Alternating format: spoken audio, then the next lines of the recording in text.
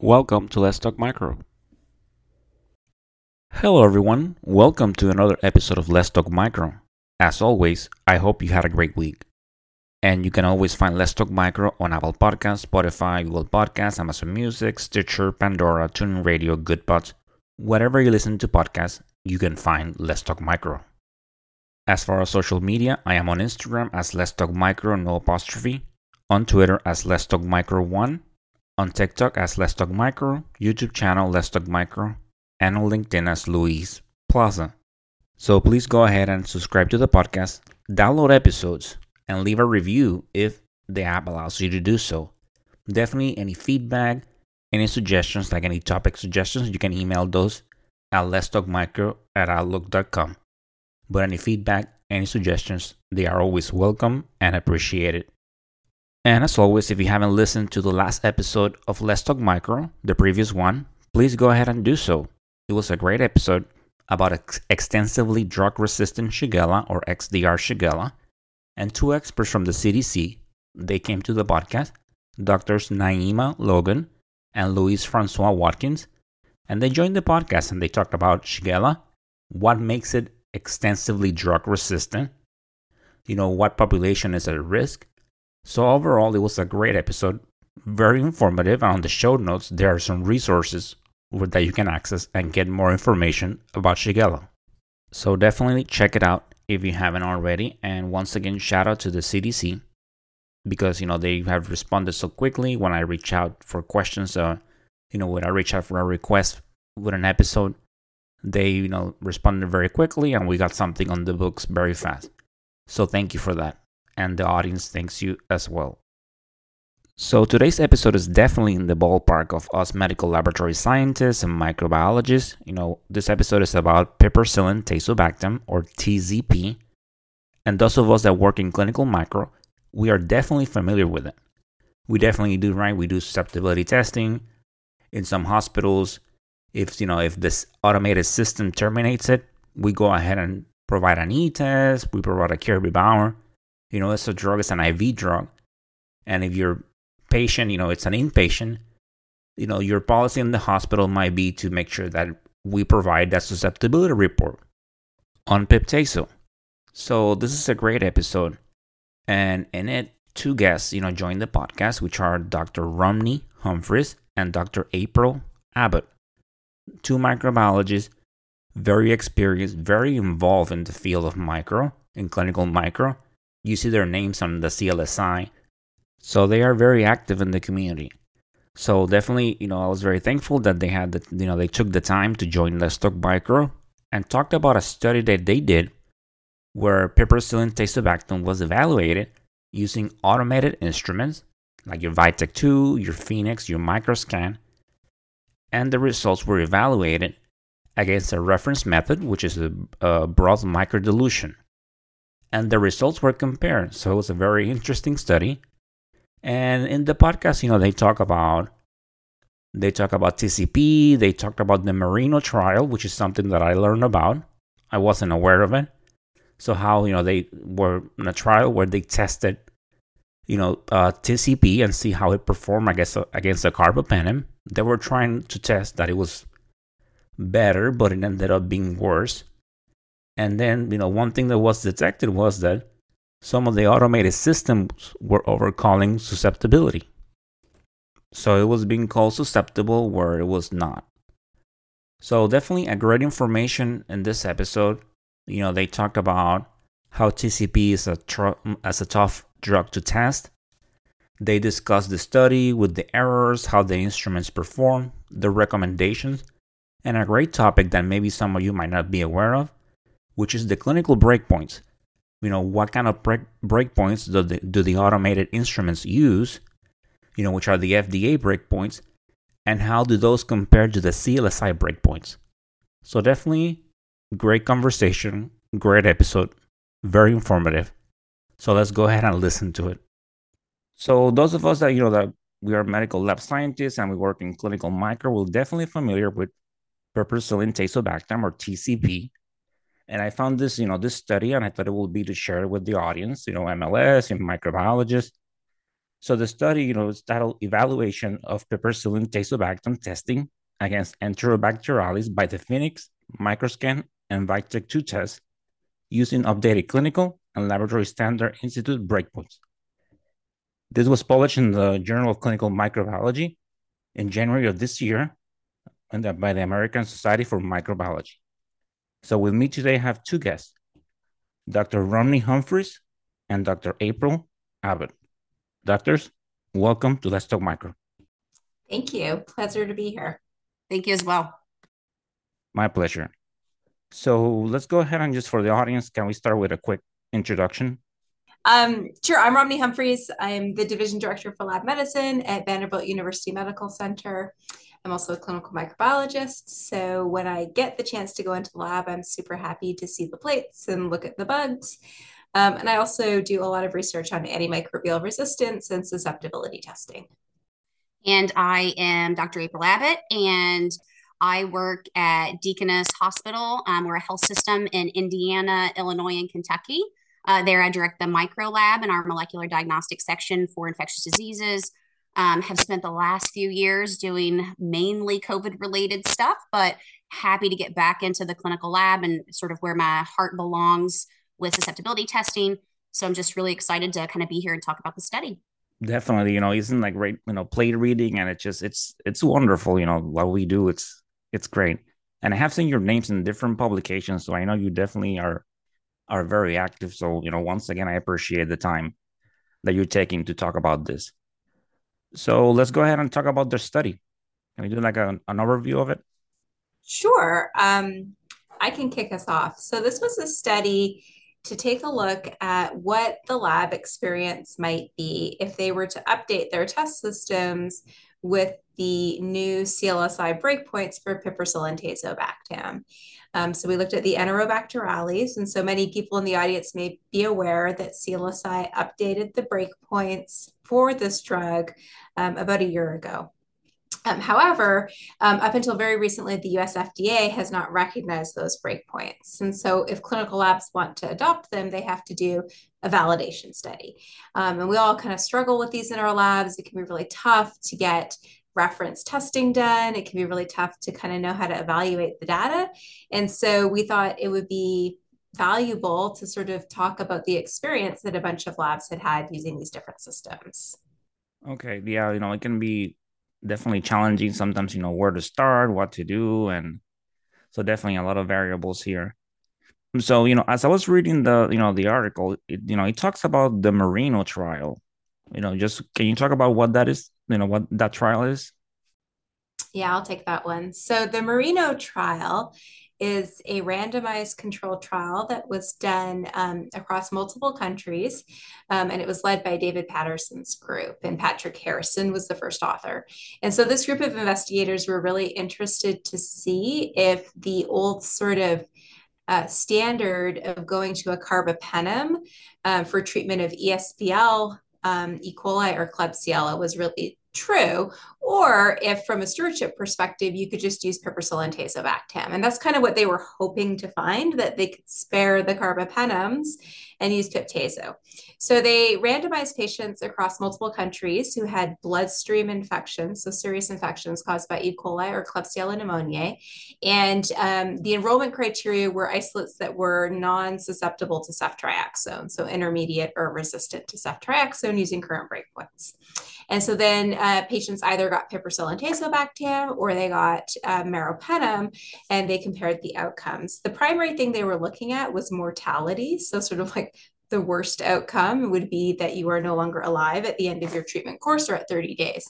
And so as they were enrolling patients, what they found kind of before the trial even finished was that they were not able to show that Piperacillin-Tazobactam was non-inferior to meropenem. It's kind of a funny way that they talk about it, but essentially it means Piperacillin-Tazobactam wasn't as good as meropenem in the trial. And so they sort of went about hoping to prove one thing, and they proved the exact opposite thing, which in science is sometimes kind of nice because, probably your biases didn't play a huge role in that. And so the challenge, though, from this trial, when they went back and did a lot of work trying to understand what had happened, because keep in mind, all these bugs were susceptible to Piperacillin-Tazobactam. But when they went back and reevaluated the data, what they found is that some of the commercial systems that the clinical labs were using, and some of them were also using disk diffusion, were undercalling resistance to these bugs. And so they'd enrolled the patient in the study thinking that they had a susceptible isolate, but when they went back and tested it by reference methods, it was actually resistant. And so it kind of also sort of roundabout proved another point, which is how important the AST results that we generate are to patient outcomes, right? So if we're making mistakes in our labs, that can have a real impact on the patient's outcome. And I think, another thing that was kind of going on simultaneously around this time is there was really a lot of literature that was starting to come out about how we utilize dosing strategies in the hospital, and those may not be how the original dosing strategies for a particular agent were designed whenever it went through the FDA approval process. So an example here would be Pip/Tazo, where we've seen a lot of literature come out that shows if you're using sort of this dosing strategy where you're giving a single dose and then you're waiting some time period and giving another dose, that you're not probably going to achieve the PK/PD targets that you would need to overcome some of these higher MICs.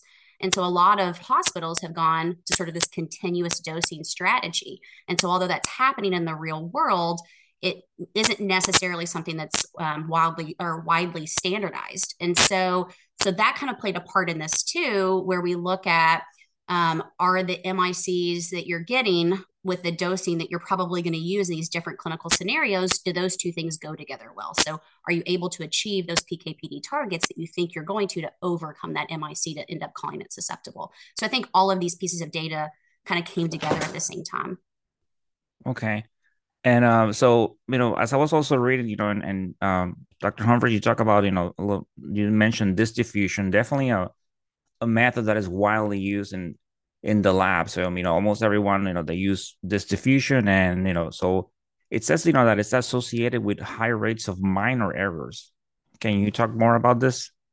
Yeah. So when CLSI goes about resetting breakpoints, MIC breakpoints, we also have the chore of making sure that the disk diffusion correlates match those new breakpoints. And so this is getting trickier and trickier, I will say, because we're starting to move breakpoints closer and closer to where the wild type MICs are. And so when the majority of your bacterial population sits right at the breakpoint, there is not a lot of wiggle room for small testing, inaccuracies to come into play. So even though we've done a lot of work to standardize our disk diffusions, we're all very good about using the 0.5 McFarland and setting them up in time and incubating the same time. There's still ranges for all of those things, and all of those, when they add up, could add some inaccuracies to the test. And so when we re-evaluated the Pip/Tazo disk diffusion breakpoints, I think, well, first off, it's important to know we didn't have any really good contemporary data. So most of the data we used to set those breakpoints was from either when Pip/Tazo first came to market, which was in like 1997, and a small study that was done in 2003 looking at ESBL producing isolates. So like the types of bugs that we see circulating these days weren't included in the evaluation just because we didn't have that data. So when we did the best we could and set these breakpoints, it was imperfect, right? And so there were a pretty high number of minor errors, so overcalling resistance by the disk. And then we also saw some very major errors. It was so close to hitting acceptance criteria, but I think the very major error rate was like 2.4, 2.5, and 2 is what you want, right? So it was a little bit higher than what you would hope to see. So part of the problem with the disk is, again, it was designed way back when Pip/Tazo first came to market, when all the bugs were super duper susceptible. And so the disk mass is probably not quite right. So that 100 micrograms of piperacillin and 10 micrograms of tazobactam that's in that paper disk is probably not the optimal concentration to help you differentiate susceptible from resistant in contemporary isolates, and then also using these current breakpoints. So CLSI is working with UCAS to see if we can come up with a better disc content. In Europe, they actually have a different pip-tazo disc than we do. They have a 30-20 disc, I think. No, sorry, 36 disc, around that. And so their disc is different. So they did go through this exercise, but they're still not super duper happy with it. So it's kind of an international challenge that we all face. So yeah, when you're doing disc diffusion, you can expect those results to maybe not quite correlate very well with your automated AST systems, or even with reference broth microdilution. Okay. So let's go ahead and talk about the testing. So, it's in the article. So about, like how many isolates, and it mentions, what methods, what instruments were used. Yeah, so I'll take this part. So how this kind of came about, we were having a discussion about how you would do your own off-label validation in your laboratory, right? Because each one of us are really kind of facing the same sorts of struggles here when we have a CLSI breakpoint change. Whereas our instrument is maybe using an FDA-approved breakpoint, or we need to update that breakpoint in the laboratory. So how this really was set up is for each site to collect their own contemporary isolates, and really to try to get certain organisms that we would routinely see in the laboratory, do the testing at your own facility, and then send that off to a single laboratory, which ended up being Vanderbilt, to then do the broth microdilution. So you have to keep in mind as you read through the study, it's not that we were coming up with a study set and sending that amongst the different laboratories. We really were doing this more like we would do our own internal validation for this particular breakpoint change. And so there were 5 different clinical testing sites in which we gathered our own, and we looked at all 3 of the major automated AST systems. So overall, it was about 284 isolates. And some systems, just as it happened, had more isolates than others. And so some of the sites maybe had limitations in terms of gathering those isolates. So you'll see through the study that it wasn't necessarily paired to have the same number of isolates with each particular testing system, but they ultimately all did have those isolates tested in-house and then sent to the same laboratory for broth microdilution. Okay, and definitely, like the article mentions, so definitely it's a microscan. So the results from the labs that send their isolates, so they were tested by automated systems, like the Phoenix, the Vitek 2 microscan. Yeah, and I probably should have stated that. So yeah, so Microscan, Phoenix, and Vitek 2. And really, we utilize our systems. We do our own internal QC. We follow our own SOPs, just like any clinical laboratory would, and allowed the system to call those MICs as it would and interpret those. So really, there wasn't a manual interpretation done or overreading of the panels. We relied on our systems as they are used in the clinical laboratory. So the testing is done. So let's talk about the results. So overall, how did the instruments perform, and how did they compare to the reference method? So I think one thing to comment on before we dive into the commercial systems is that pip-tazo is a tough drug to test. It's probably the most difficult drug we test. And this is for a couple of reasons. One reason is you have piperacillin, which is essentially just a penicillin, and you're requiring tazobactam to protect that penicillin against all these different enzymes that these bugs can make. So the inoculum really can have a big impact on where your results might shift a little bit. And so one of the caveats of our trial design is we weren't testing the exact same inoculum by the reference method as we did by the automated systems, which is what you would do in a clinical lab, right? You're not going to have that reference method sitting at your side when you're trying to do your validation. So it was a little bit pragmatic, very real world. The other thing I'd say before we dive into the commercial systems is we did a study prior to this one where we compared broth microdilution to itself. And so we got 2 different brands of piperacillin powder, 2 different brands of tazobactam powder, 2 different brands of Mueller-Hinton broth, and we mixed and matched those to come up with 6 different formulations of broth microdilution. And broth microdilution against itself also did not meet what you would hope to see for a commercial method. And so even when you compare the reference to itself, again, because Pip/Tazo was such a hard drug to test, there were minor errors. There were actually quite a few minor errors, and the categorical agreement was less than what you would hope to see. So putting that in context, right, if we look at the commercial systems, they overall did not hit, like that 90% categorical or essential agreement that M52 says that you should have, which is that CLSI document that talks about verification studies, nor what the FDA would require if this was like a clinical trial data set that was being submitted to the FDA. And so there were some like nuances in the types of errors that we saw. And so I don't know, April, if you want to kind of go over some of that. Sure. Yeah, I can hit a few of these. So I think, to talk first about, as Romney pointed out here, it really wasn't set up to do a head-to-head comparison. So you can't really interpret, was one instrument performance maybe better than another, or they weren't using the same isolate. So it really wasn't set up that particular way. So, whenever we look at, as an example, the Phoenix here as a whole, the essential agreement was about 83%. So as Romney pointed out, that's a little short of that 90% that we would like to see. And overall, it had a categorical agreement of about 84%. It had a very major error calling something susceptible. So again, remember, a very major error is one where whenever you're doing your testing, you see that it tests susceptible, but your reference method is calling that resistant. So we consider a very major error to be one that you want to try to avoid, because that could lead to treatment of the patient with that drug when it probably is not truly susceptible. And so, we really shoot for, less than 1% or 1% of those types of errors. So when we had these low numbers of isolates that kind of were resistant in that category, then you can see that you're going to have maybe wild swings in terms of what you get for your very major error rates, just as an example here. And that would be true, again, like when you're doing this testing, this verification or validation testing in the laboratory. And so, we typically are going to want to keep those major errors pretty low. And so with this particular system, the major errors were pretty good, less than 2%.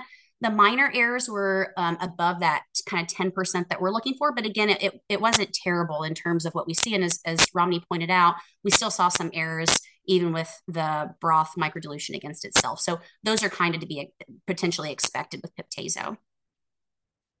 So I don't know, Romney, if you want to hit the next one here. Sure. Yeah. So the other system we looked at was Microscan.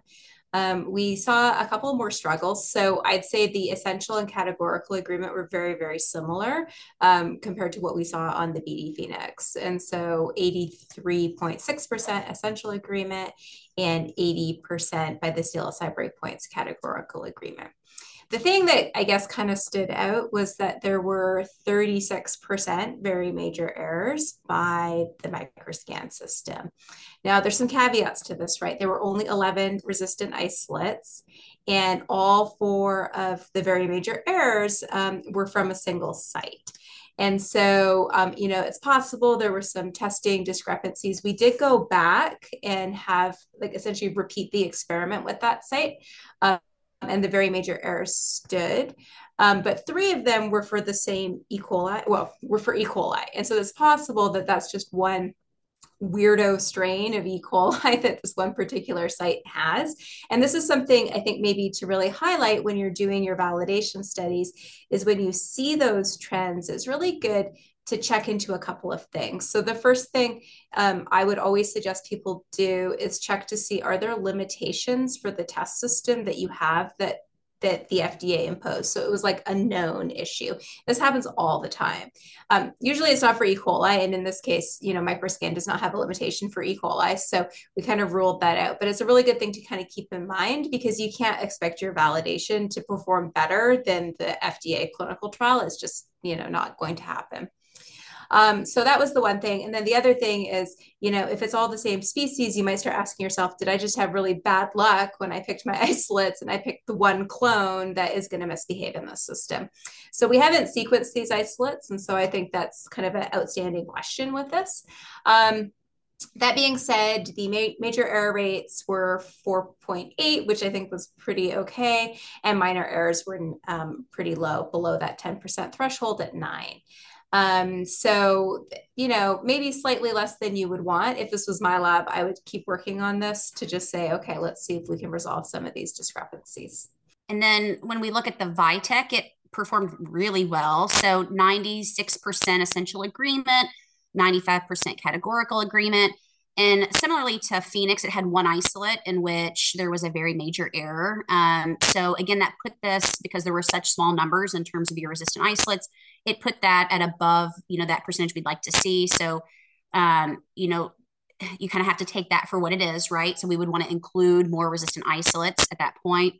And no major errors, and only 2 minor errors. So again, compared to the broth microdilution, the VITEC system, it looked like it was performing really well in the hands of the lab that was performing the study. I like hearing that. I mean, definitely that's the one that I work with. It's good hearing that it did well. So, with this question, definitely sometimes, a lot of medical lab scientists, they might not be aware of this.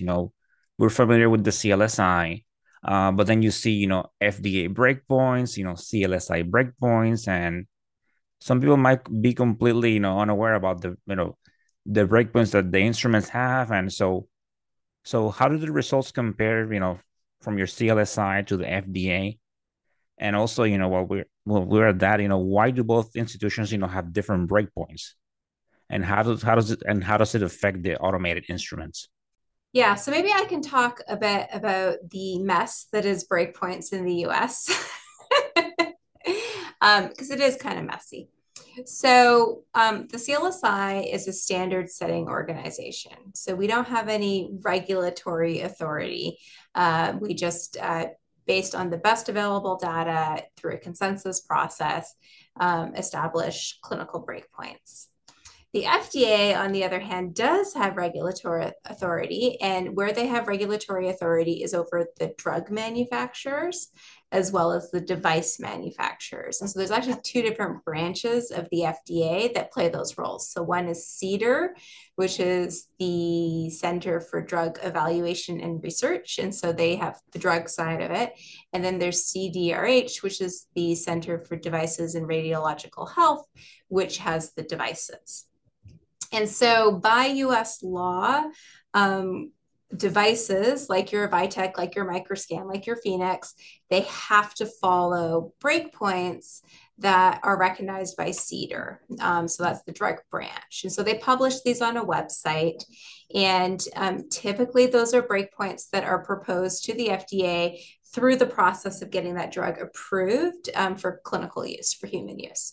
There is a process that CLSI can use to pitch their breakpoints to the FDA, and we did do this for Piperacillin-Tazobactam. And so the FDA, for the most part, recognized the CLSI breakpoints this January. So it takes them a little bit, they're delayed close to about a year. I mean, to be fair, for the FDA, they've been dealing with this small pandemic issue on the side, so they've got a lot of stuff on their plate. But they did review the CLSI breakpoints, and for the most part, they did accept them for the Enterobacterales, with one small exception, which is that FDA doesn't really believe in SDD. They use intermediate. And so, but the numerical values are the same, so I don't think we need to fuss too much about that. And so now that FDA has recognized those CLSI PIP-TAZO breakpoints, the commercial systems can go back to the CDRH, the other branch of FDA, with their data to say, hey, our device works. And I know that all of these companies are working on that very hard, but you can imagine it's a lot of work. They sometimes have to redo a new clinical trial, and sometimes they have to redo some of their development if it's not quite formulated quite right. And so typically we see it can take anywhere from like 2 to 3 years all the way up to 10 plus years for them to do this. And this is kind of one of the unfortunate things that we're faced with right now in the United States, is some of our test systems we're kind of woefully behind in getting their breakpoints updated through the FDA, even when CLSI and FDA matched. Things are getting a lot better, but we did kind of go through this rough period, I'd say, over the last 10 years where there was a lot of disconnects.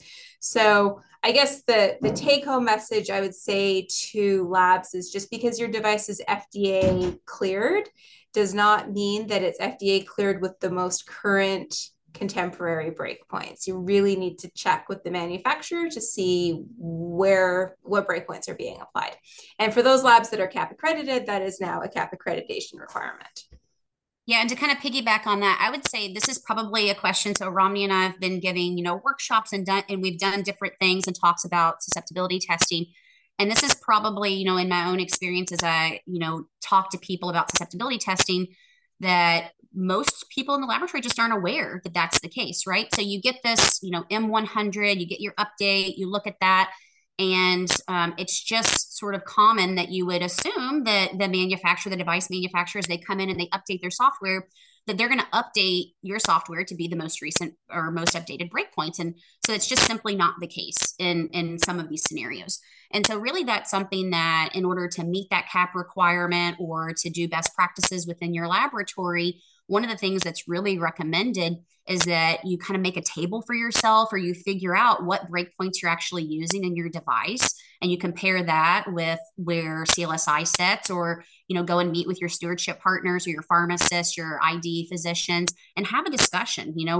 What really should we be doing in this particular scenario? And then try to determine, is this something that we can update on our own? Is it something that maybe we think, if we speak with our device manufacturer, they're going to update within the next 6 months with that, that's coming out? Is there any assistance that we can get from our vendor to help us with that? I know some of these commercial AST systems, they're really looking at how they can help the customers, because they recognize not every laboratory is necessarily going to be able to do this on their own. And so they're really trying to figure out how to navigate the system as well, because they have this FDA process that they need to go through, but yet they're kind of stuck in the middle because they want to support their customers. So I think that's another piece of this, where if you're trying to figure out where to get started, that would be the advice that I give is just really investigate what breakpoints your system's using with your software, and then look at where you want to be. What are the differences that are current in terms of CLSI, and have that conversation, that multidisciplinary conversation, to figure out where you want to be in terms of some of these changes. Yeah, and definitely I have seen out there, a lot of publications that now they're even, telling you, kind of giving you the steps of what to do, because, it can definitely be challenging, especially, where do I start? What do I do? So a lot of, sometimes, some labs even, they don't have, like a director on site or things like that. So whoever is, in charge of micro might not be too familiar with what to do. So it's really good that all this information is being brought out there. And there will be, just to give a pitch for it, there will be a breakpoint implementation tool that is going to be available from the CLSI probably in the next month or two. And so that will have spreadsheets and how-tos and SOPs and all sorts of fabulous stuff to really help labs with this, because everybody struggles with it. So we get it. I struggle with it. That's wonderful. So I will definitely be on the lookout for that, and so I can share it with the audience. So, with the study, what worked well, what didn't, and then you mentioned, the very major errors. So maybe what do you think would be some of those possible causes? Yeah, so I think going in, we sort of knew that the performance would be imperfect. We hoped that it would be really, really great, and it'd be like no big deal, and labs just update your breakpoints. But that's obviously not what we found. We did take a look at sort of the cost of doing nothing, right? So in our paper, we looked at CLSI breakpoints versus CLSI on the systems. We looked at FDA breakpoints versus FDA on the system, but then we looked at CLSI versus FDA. And that kind of painted, I think, the most important story of this whole thing. So if labs do nothing, looking across the systems, your very major error rate is between 6% and 45%. So that means just, sitting here today based on everything that we know about Piperacillin-Tazobactam, about how it's dosed, about the types of bugs we see today, if you don't make the breakpoint update, even though the systems didn't perform quite as well as we would have hoped, it's way worse if you do nothing. And so I think that was kind of like, at least for me, one of the most important points when we looked at this, because keep in mind, if you have an isolate with an MIC of 32, today that would be considered resistant. Yesterday, that was intermediate. And what we know from the Reno trial is that result is associated with mortality for your patient if you treat them with Pip/Tazo. So I do think, despite how challenging this can be, labs really do need to make those updates. April, I don't know if you want to comment at all about the very major error reasons. Yeah, I mean, I think when you go into something like this, obviously it's less than ideal to have one site that looks like an outlier, right? So, that can be problematic.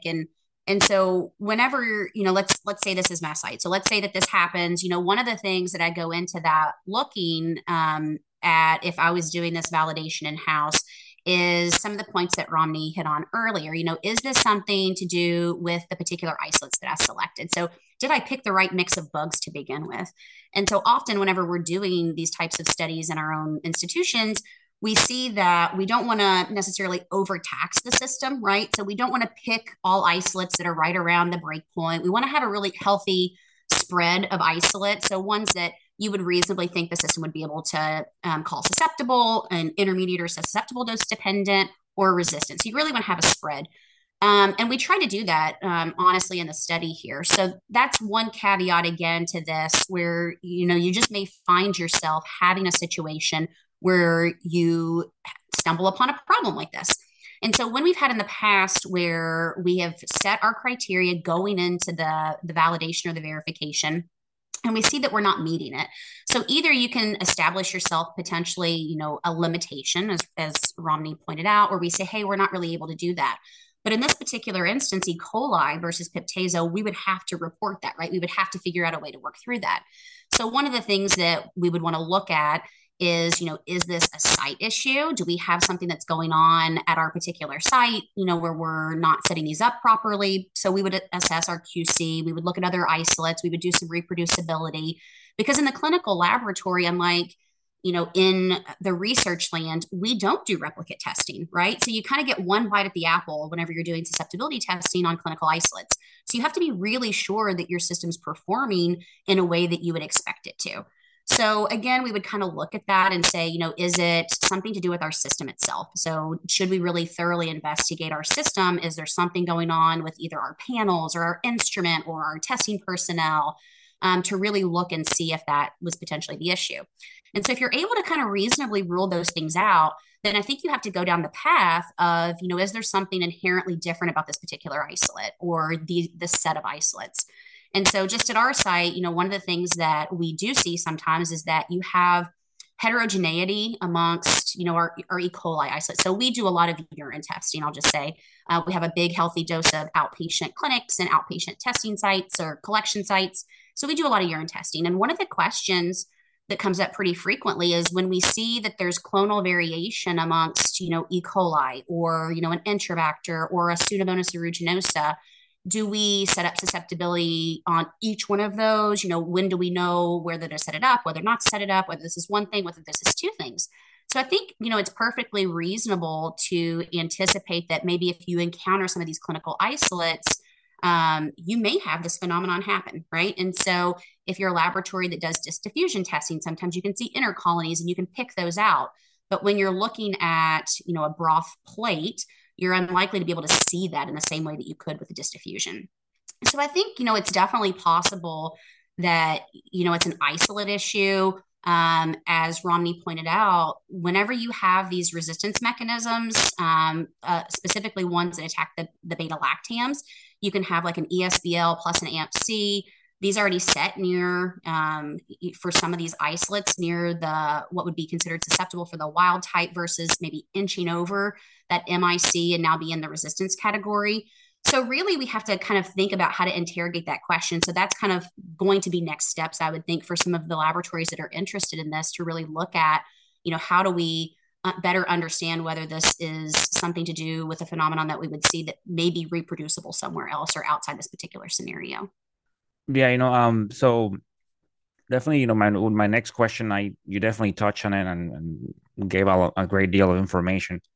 So, I was going to ask about recommendations regarding the breakpoints, and you already talked about that. And, you also mentioned there's a tool coming and things, we can do. Is there anything else that you want to add about that? Or Well, I would just say for labs that are CAP accredited, it's 2023, and FDA recognized the CLSI breakpoint for the most part. And so that means you have 2023, 2024, 2025. By 2026, you have to make the update per CAP regulation. They give you 3 years. So like I mentioned earlier, I know all of the commercial manufacturers are working on this. And it is, I truly believe, the better thing for patient care for us to do. I know breakpoints kind of feel a little esoteric sometimes to some of us, but data after data show that it really does make a huge difference on patient outcomes if you're using the most up-to-date clinical interpretations.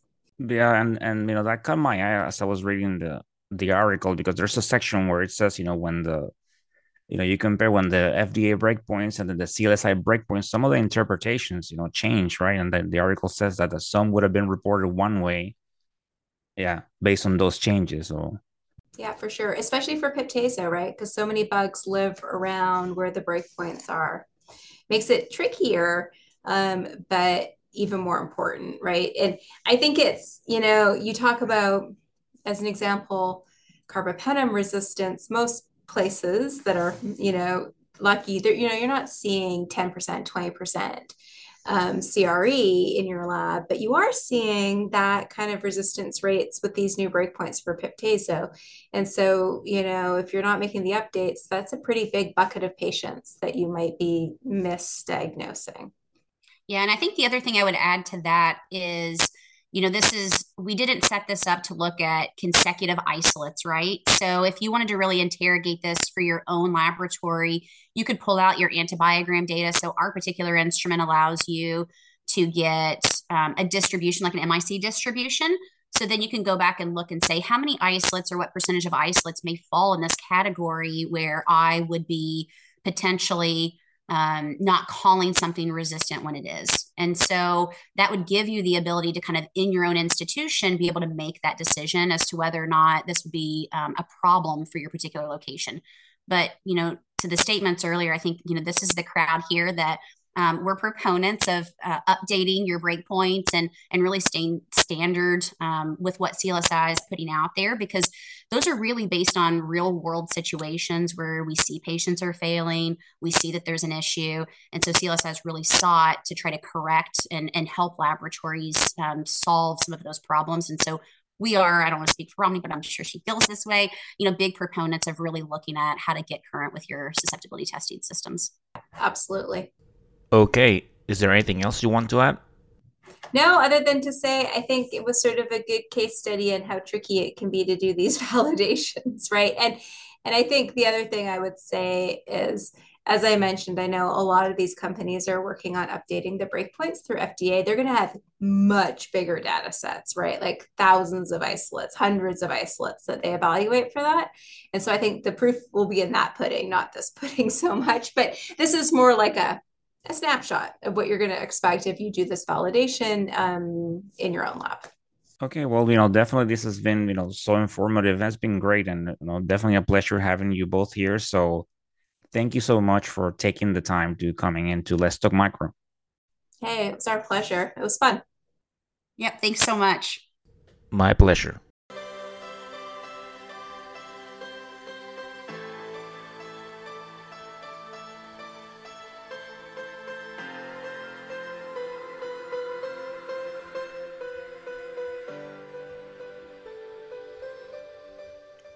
And that, my dear audience, it's the end of this episode.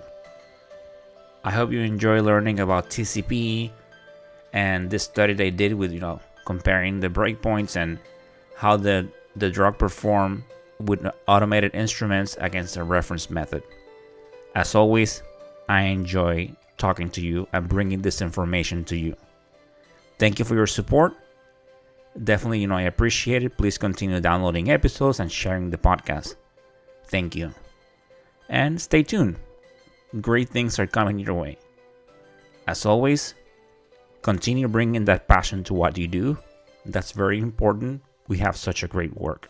We do such great work. As always, stay motivated, stay safe, and of course, continue talking micro. Until the next time. Bye.